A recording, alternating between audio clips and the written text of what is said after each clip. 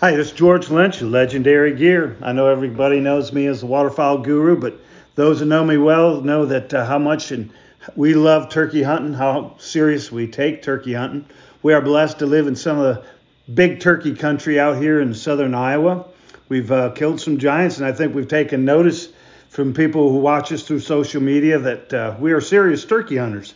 And being serious turkey hunters, we decided to look in and design what we wanted to be one of the finest turkey call lines out there on the market. We take great pride in our waterfowl. We have the experience behind us. We use the best materials, the knowledge of tuning. And so that leads me to introduce our guest today on our first turkey podcast, Jason Powell.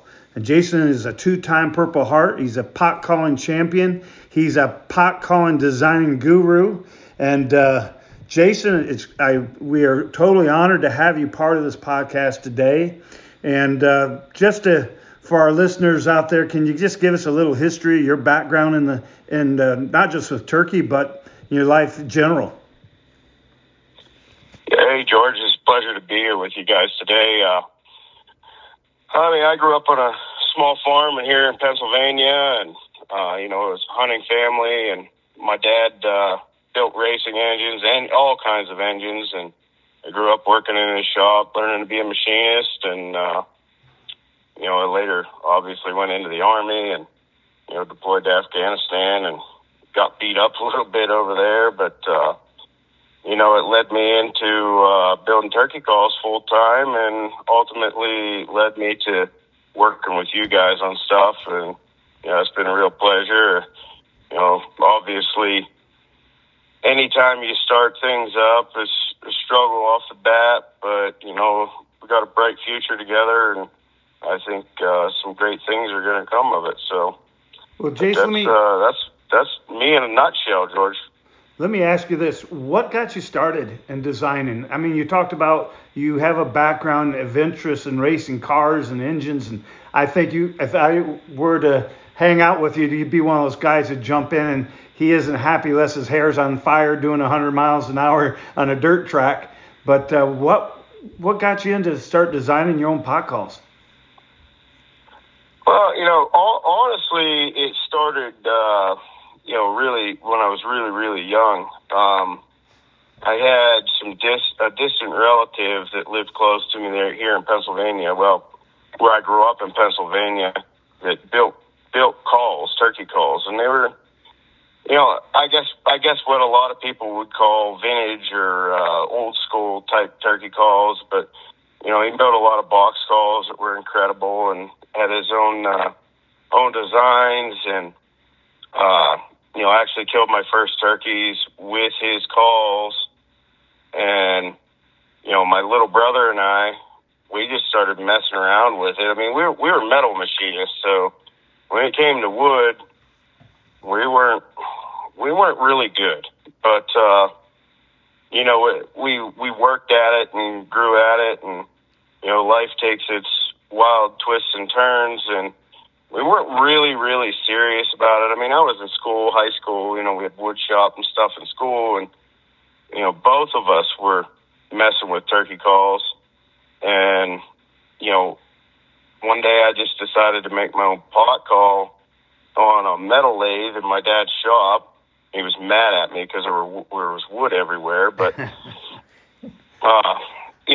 that's kind of where it started, and that call sounded pretty good, and that was really that I really kind of refined that in a way, and it's a good design call, and I mean it's still kind of, I don't really make anything like that anymore. I've went a bunch of different directions, but you just keep trying things, and I've had some of the greats in the industry tell me, I really have an ear for a turkey's voice, and I try to get that out of every call. And honestly, I never stop trying things, and that's what I love about the pot calls. Having a machinist background, and just being a really competitive person, from growing up in a very competitive family, with racing and whatnot, I always just tried to make the best of everything. And, I like to win. And really, when I got more serious about building pot calls, it was about being on stage, winning in calling contests. And I've won a few. It would surprise people, just in how many contests I've called in and how well I've done in that limited number of contests. But, it was more about making something that was more realistic than anything else out there.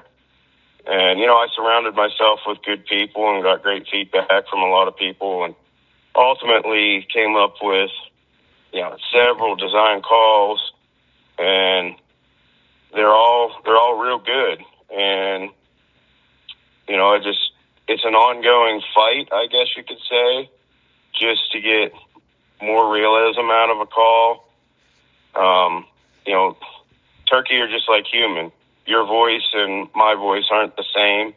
There are some obvious characteristics that carry over from person to person, just as they do turkey to turkey.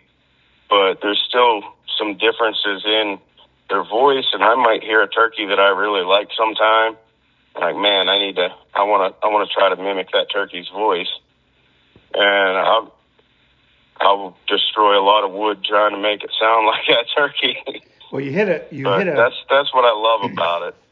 You hit a point earlier that I clinged on to real quick, because it's one of the analogies of things that I like to say in waterfowl too. But you've been told that you have that special ear, to understand and know what a turkey is supposed to sound like.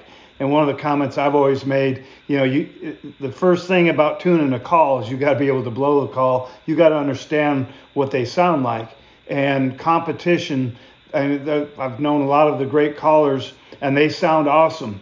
And it doesn't mean that the guys who hunt in the field, there's still a little bit of difference between the guy who's a hunter, who knows that hen in the woods. And what I found, the difference between the guy in the field and the guy on the stage, they're both talented, and the guy on the stage are great hunters too. But that guy who's a great hunter, he knows that sequence. He goes on cadence, and he goes on pitch, and he goes on timing. And that's something that isn't learned on the stage. That is time out in the field and understanding. And like you said earlier, do you want to listen to an old naggy boss hen going to be yakking at you, or are you going to listen to that seductive young hen who's talking sexy? And I think that's it's getting that right pitch and that right tone, and it takes that special ear to get that. Absolutely. In the turkey calling world, it's not really any different. You look at, just for instance, the guy that won his 7th Grand National title. I can tell you from hunting with the guy, it's Matt Van Sice. He has killed a pile of turkey. And he has that ear, and he's listened to so many turkey, he's put it together on stage in a way that's more realistic than anybody else, obviously. That's what, we all strive for. But at the same time, the average turkey hunter, and I'm sure it's the same in waterfowl, can't use everything that is used in a competitive stage, not everything, to just go out and hunt. Most guys want to buy one call and do it all. And when you're designing a turkey call to hunt, that's what you're trying to design.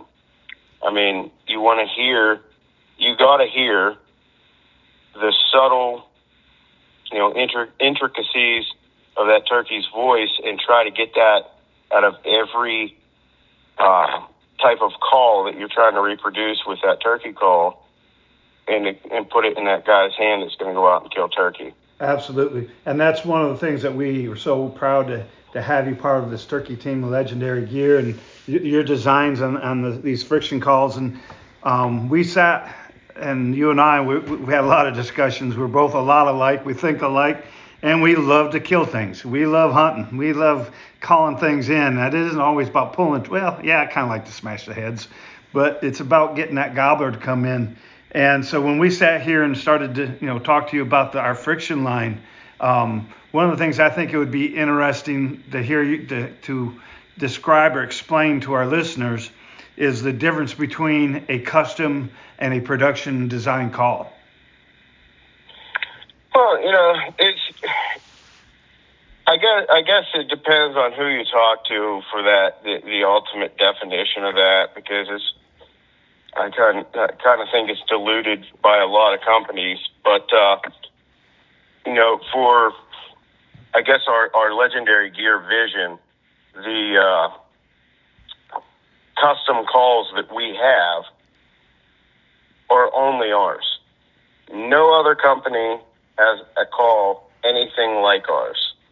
I mean, I have spent hours and hours and hours and years, and I can't tell you how much time working on refining these turkey calls, and they're nobody else's. They are unique to us. We're partnered, we're a team, we're working on this together. Nobody else has what we have, and they are our custom designs. They're not based off of anything but what, I've spent years and years listening and working on in the field, and my, hours in the shop to put these calls together. There's nothing else that you can't go to another company and buy what we have. So that is how I envision a custom call. Like, you cannot get it anywhere else. There's only one place, and that's Legendary Gear.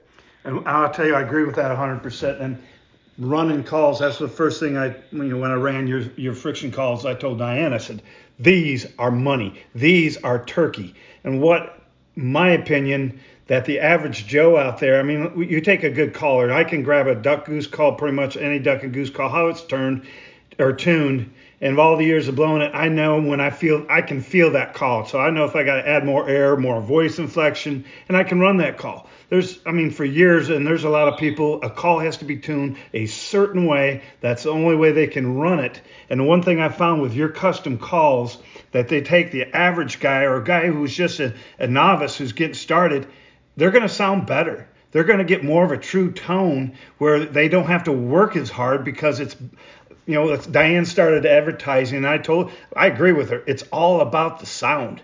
And I'll tell you what, when you're out in the woods, you don't think that sound and quality of sound makes a difference, then you haven't hunted a tough gobbler who's stuck it to you. It is. It's designed. That's 100% right, George. Yep.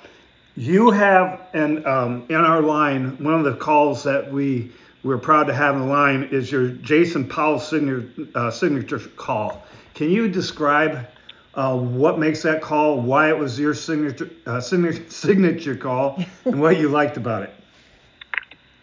Well, it's pretty simple, honestly, and I usually just keep this to myself. But so I'm a Purple Heart recipient, and there are 2 Purple Heart stripes in that pot. Those Purple Heart stripes represent my Purple Hearts. And the farm that I grew up on in Brookfield, Pennsylvania, most of the timber was cherry. And the first pot calls that I was making, lightning actually blew a tree apart on my dad's property, and it was the fall, and I was hauling big chunks of that tree out when I was leaving, deer hunting. And I let it dry, and I cut it down and started building my first pot calls out of that wood. And I just mixed the Purple Heart and the cherry, because that basically defines my life. Where I grew up, and, the biggest life-changing moments of my life were, receiving Purple Hearts. And, those are other stories for other times. I'll say that, but it changes you in ways that you wouldn't think, and it just that call completely defines me. The way that pot is designed. I mean, obviously, I designed the pot itself, but the combination of wood just defines me as a person. And then with that call has a green slate calling surface. I like the little higher pitch you get out of a green slate. I love your green slate, dude. I love the green slate. But slate to me is just my favorite calling surface. Any slate, but I like that high pitch, a little bit more high pitch out of that green slate, and it's just a perfect combination. It's just everything that I'm about, and I mean you can change that call, where you run it on the surface. That design, that particular pot design, which is across the board with all Legendary Gear calls, that call will give you all different tones depending on where you run it, how you're holding a striker. It's just ultimately up to the caller or the hunter to find what they want or what that turkey wants. I mean, you can get so much out of that call that you may only need one call to find what that turkey wants to hear that day. And it's just a great turkey call. I mean, I'm proud of it. Proud to have my name on it. It's just you hit everything that I want out of a turkey call. You hit a great point on that. That's one of the things I noticed. Like some friction calls, there is one spot. It has its only one sweet spot that you hit it. You have a sweet spot on this, but like you said, the consistency throughout this friction call, I can get different sounds at different parts of this call that still sounds like a hen turkey. It's like you said, if I want to be higher pitch or lower, more rasp, it does have a lot of versatility, and it seems to be more user friendly to me than over a glass. And then that's the biggest thing with pot calls, especially for turkey hunters. It has to be easy to operate, and that's what when I sat down and designed these calls, where we're at with these calls, it was all about ease of operation. Because even an extremely advanced person, if it's easier when you're hunting, why not use it? But that was a key point in designing these calls, just to get great sound with minimal effort, and you don't have to really change much about you as whether you have limited abilities or advanced abilities running a pot call. It will produce turkey sounds no matter what. I mean, with obviously you have to have basic understanding of how to operate a friction call, but and the way I designed that call. The biggest thing for me was the ease of use, but at the same time, I wanted something that you could get multiple turkey out of. You can call light, you can call hard, you can get nice high fronts. You can get a honky middle tone, which you hear a lot in turkey, or you can just get that nasty raspy old boss hen sound that most people reference. But you can get all of that out of that turkey call, and all that goes with all of Legendary Gear's turkey calls. But I have to say that my favorite is my signature call. And the cool thing about that, so we look at, here's the thing, this is you, but you got two purple stripes that represent your active duty, and which we thank you again for your service. And then I look at the cherry. I look at the cherry, which was struck by a lightning. I call that an act of God. So it was between the war and God put you together with the cherry and the purple. And then this is just an awesome. I said this call was meant to be. Oh, I mean, that's kind of how I look at it. I see a lot of guys do build. They have their signature series call, and that's basically just a call that they like, and or they've won something with. And I mean, I'm sure there's meaning behind a lot of their signature calls. I mean, I know for some that is 100% true, but that call is everything about me.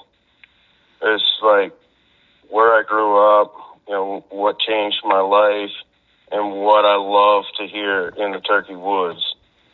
And it's just everything about it is me. And that's the cool thing about that call. And I've built that call for several years now, and I've killed a bunch of turkey with it, and I just love that call. It sounds good, and that friction call, that design is a big part of the equation. But then the striker that you got, we first started, we had the 2-piece striker, and they're good, and you can use them. But the 1-piece striker that you got, the laminated striker we're using now, I just love that striker, and that seems to me, it fills that equation of making that the complete call.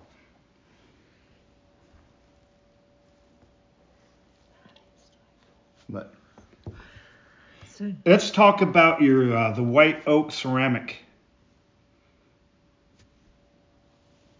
We lost him. Are you there?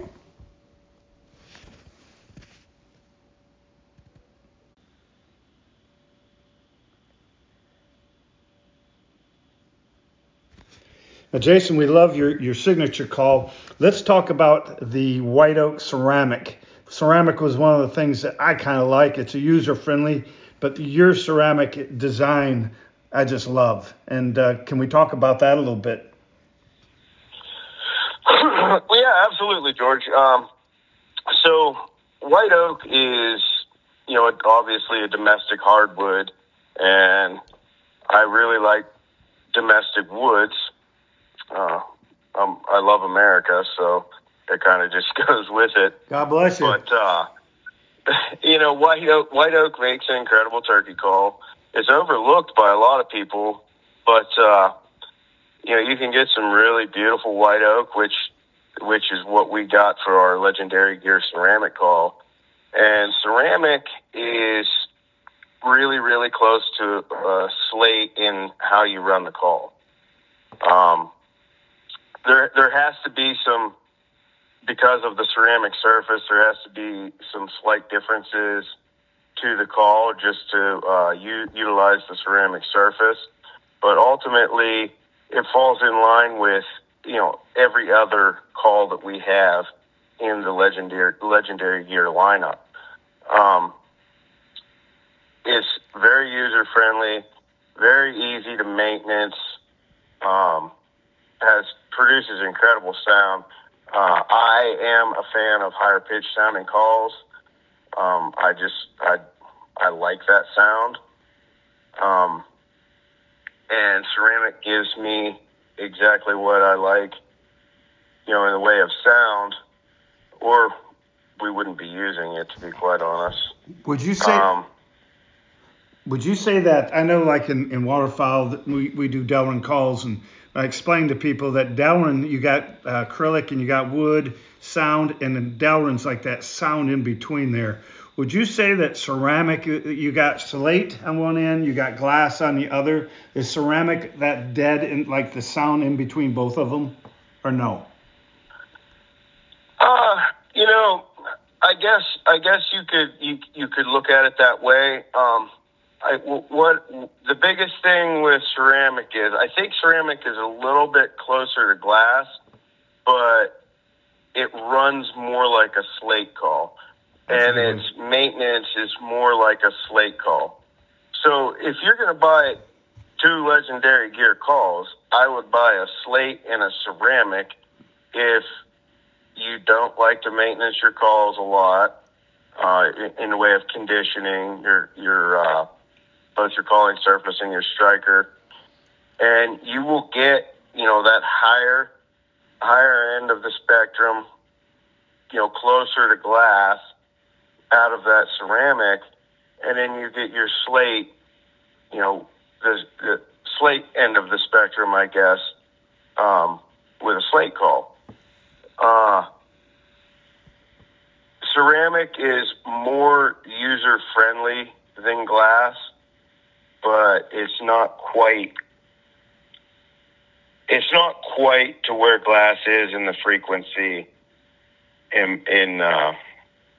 from what I understand, actually, scientifically, but my ear is also telling me that glass is still a little higher freak than ceramic. But you definitely get a lot easier operation out of ceramic, and ultimately it's just a great call. I will say I agree with that. Even if you wanted the guy looking for two calls, the slate and the ceramic, it like you said, it's user friendly. The maintenance of it is real close to the slate, but I think that your notes and everything are a little sharper and higher pitch. And I agree with that. It's still a different sound. It's not the same sound. So it could, the guy looking for two different sound on the calls, but definitely user friendly. It's very consistent. But we'll talk about the third design, your double-sided glass and gray slate. And now this is a gray slate, and the design on this, and I won't get in because you know a lot more than I do, but what is it that you put behind? I mean, what's your goal when you're making a two-sided call? And because when you're designing this, you got one surface, it's got to sound one way. And then, you're going to throw another surface on the back. So, but I think, the location and different things that I'm sure there's all kinds of things that you just don't throw that slate anywhere you want and expect to get a good true tone. I'm sure there's thought and design behind that. Oh yeah. Yeah. See that call is actually based off of every other call in the lineup, the overall design. But it has that slate in the back of the call strategically placed. And the strategically placed is where I like to run a call. You see a lot of double-sided calls, and I'm not saying they're wrong or bad, but they put it right in the middle. And for me, for whatever reason, it may just be my, clubby hands or wrists that don't like to bend or whatever. It's uncomfortable to run because I like to rest the heel of my hand on the side of the pot or, the edge of the pot call of it and run that surface. So it was just extremely uncomfortable running in the center of the call. So I just moved that little 1.25 inch slate out to the outer edge where I normally run a call, and I probably jumped 20 pots figuring out where I needed to have that to get the sound out of it that I wanted out of it. And the point of that slate is not really to produce your loud and proud turkey call sounds. It's just there to do the soft talk and the sweet talking to really seal the deal. I mean, your meat and potatoes, so to speak, where the real work is done is on that main calling surface.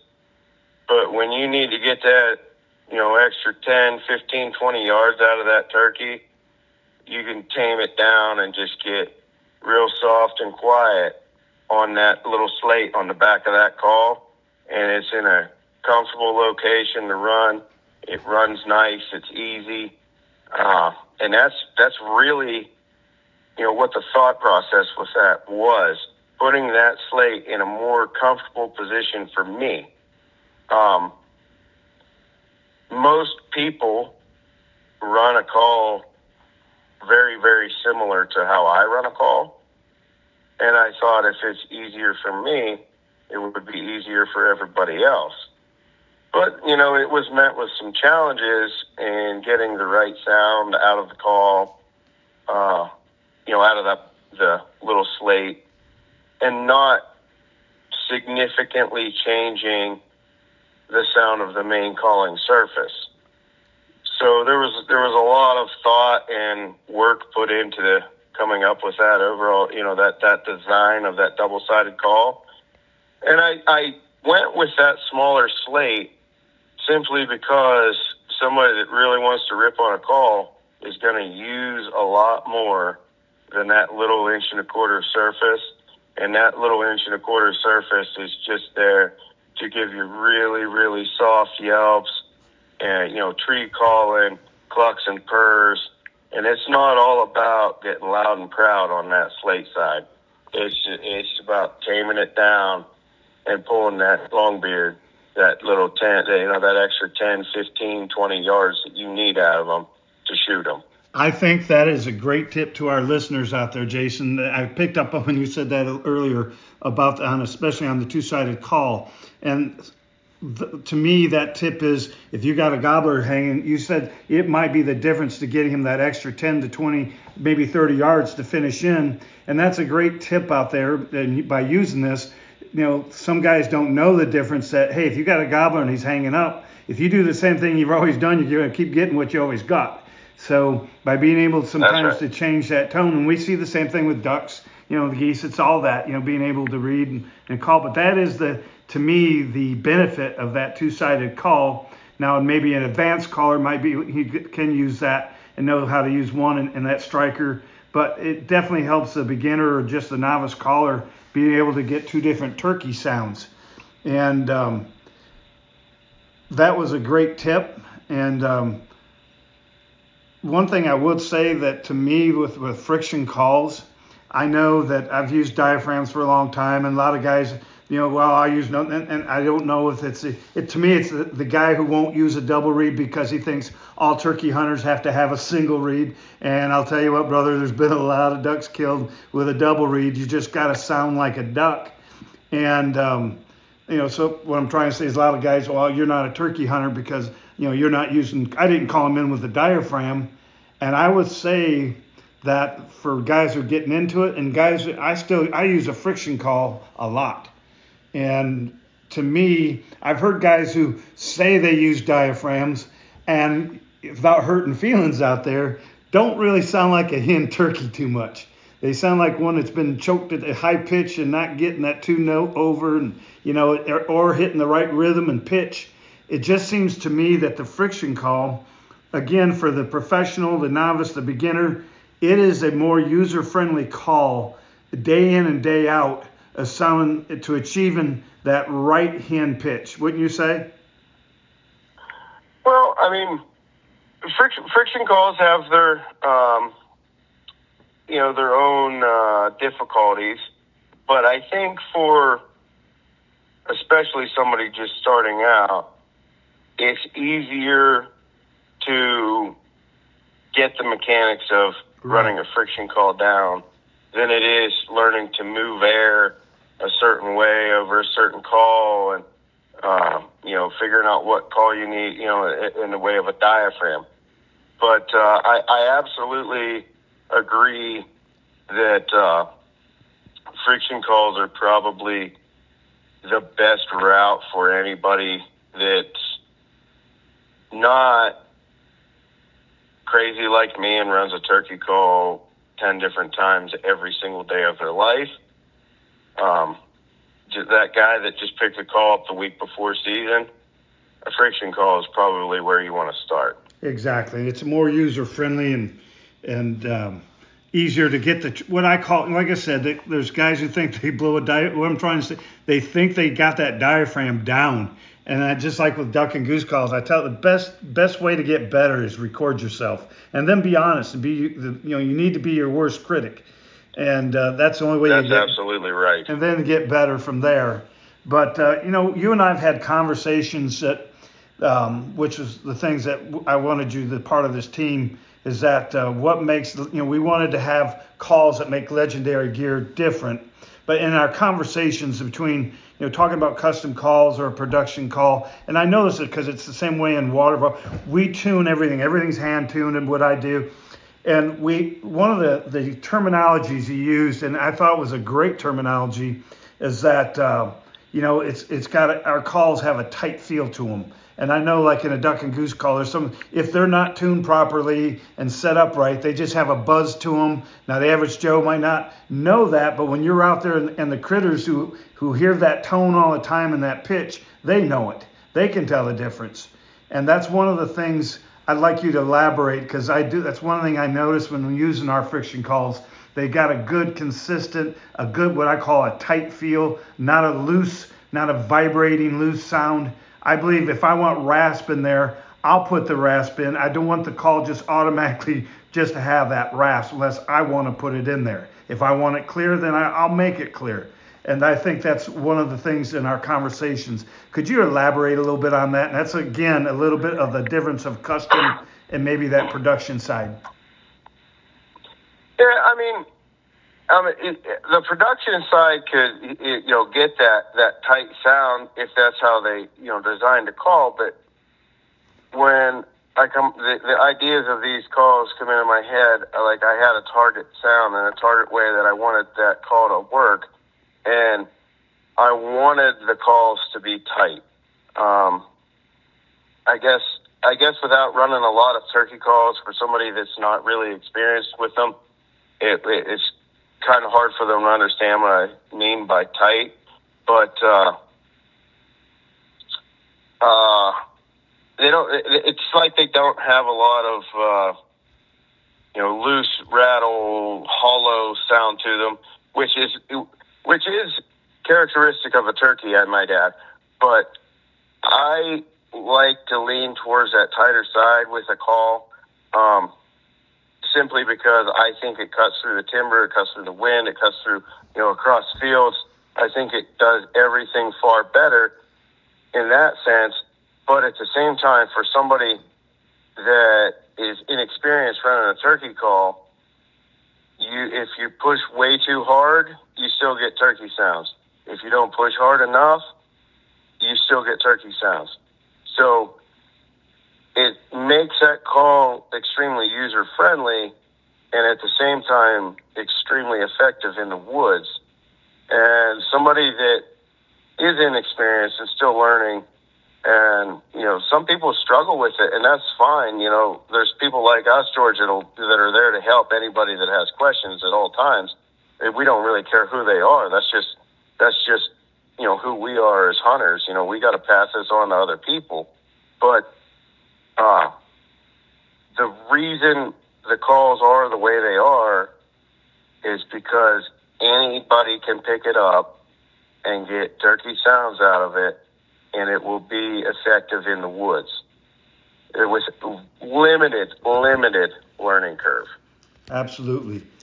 And part of that learning curve is that, let's talk about, to you, how important is a striker to you? We've gone from a 2-piece to a 1-piece striker this year. To me personally, they both work. I'm really fond of our new laminated 1-piece striker. How important is a striker to you? Or do you look at like 75% is the friction call and only 25% the striker? 60. How's it lie to you? Well, I don't know if you can really break it down in percentages. I think one's as important as the other. You can completely change that call with a striker. Some strikers are not turkey on certain calls. They just do not produce turkey sounds. Other calls, you can use a wide range of strikers, 10 different strikers, 10 different turkey. If you run every striker different, you could have 50 different turkey with 10 strikers in one pot. I think one's as important as the other. But one thing that most people don't understand about strikers is the heavier the striker, the harder you push, the lighter the striker, the lighter you push.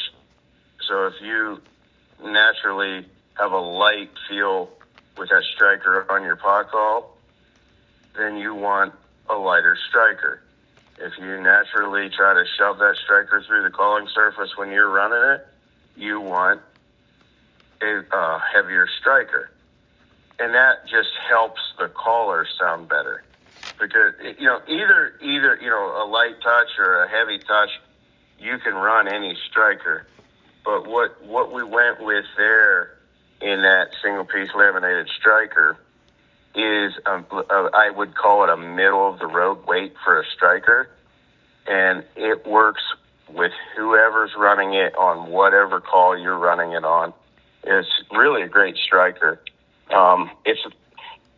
That striker has what I would call like a long tapered flared tip. So it's just not a straight peg. And I like to hold a striker right where the peg in that striker is at its smallest diameter. Mm-hmm. So when you pick that striker up, you are holding it as long as you feel that where its smallest diameter is, you're holding it in the same spot every time. That striker helps you become more consistent as a turkey caller. You know what? And that's so important. It's balanced great. It's weighted great. That is so important. But even a guy like myself who's been turkey hunting a long time, I had to learn from you guys, from you down that I wasn't really holding the striker right. And what I thought, when I was showing how you guys hold the striker, I learned I was more consistent in getting my sounds, but I was really more consistent on my yelps by getting that purr and then back and forth. I would probably say one of the misconceptions or the most uneducated about there with the average turkey hunter, and I'm saying this is for the guy who's doing it for a long time, is not too many people know the importance of conditioning and how much, and it's to me is more important with the glass, getting the glass started, and then once you get that condition going, it's getting it to where it has that nice good grab and pull to it. But I don't think the average guy out there who runs it, maybe I'm wrong, that there's a lot of information out there on conditioning pot calls. What's your feeling and views on that? Well, that's, one thing with friction calls, probably the most important thing with friction calls is maintenance. Some require more, some require less. And a lot of people were like, I sanded up the surface of my pot, but I still slip all over. They didn't condition their striker. A lot of calling surfaces, you don't need to condition as much. Slate, ceramic, there's some others out there. But keep your striker conditioned and you will maintain grip all the time. And, a lot of people really overlook conditioning when they're first starting out. They're like, this call sounds like crap. I don't know what I'm doing. Well, condition your call and it's a complete different animal. I agree 100%. It literally sounds like an animal once you condition the call. What on the strikers? I mean, pretty much there's stones and there's the green Scotch Brite we use on the slate and stuff like that. But on a striker, do you use a fine grit sandpaper, or what do you recommend for that? Because you really don't want to do something too aggressive and change that contour, do you?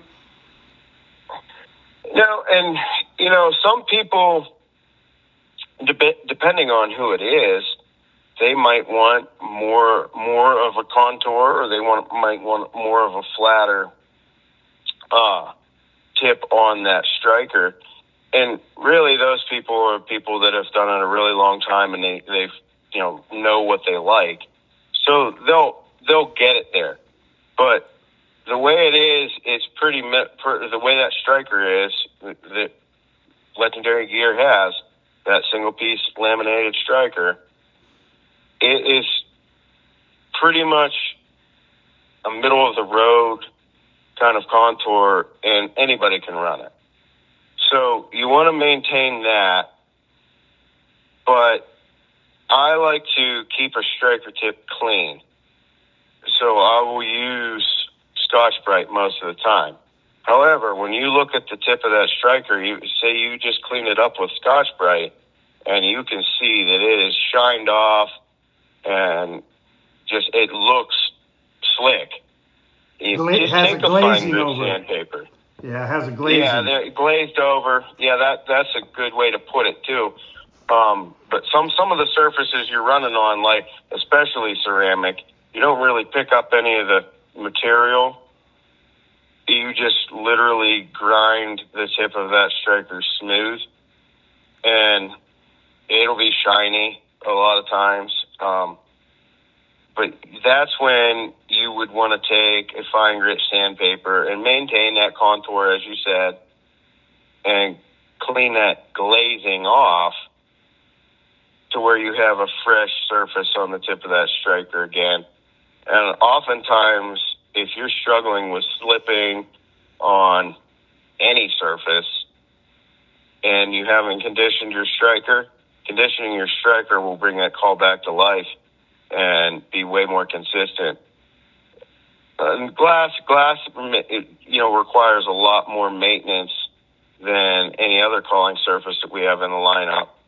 But, keeping your striker conditioned helps a lot on all surfaces at all times. You'll get. I don't want to say you'll get more life out of a glass surface between conditioning if you keep that striker tip clean, but you'll maintain grip longer as long as you keep that striker conditioned.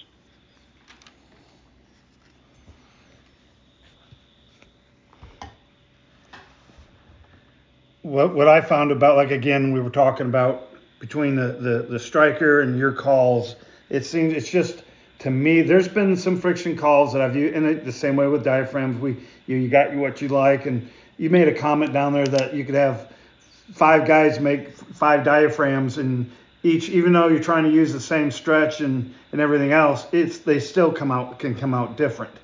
Yeah, just because that's the difference between 5 guys. I agree with that. We find that that's the same way tuning a duck call and goose call. And that's why we always try to get that consistency. And when you have the consistency, I just think you're going to have more people are going to be able to get more uniform, more realistic sounds out there.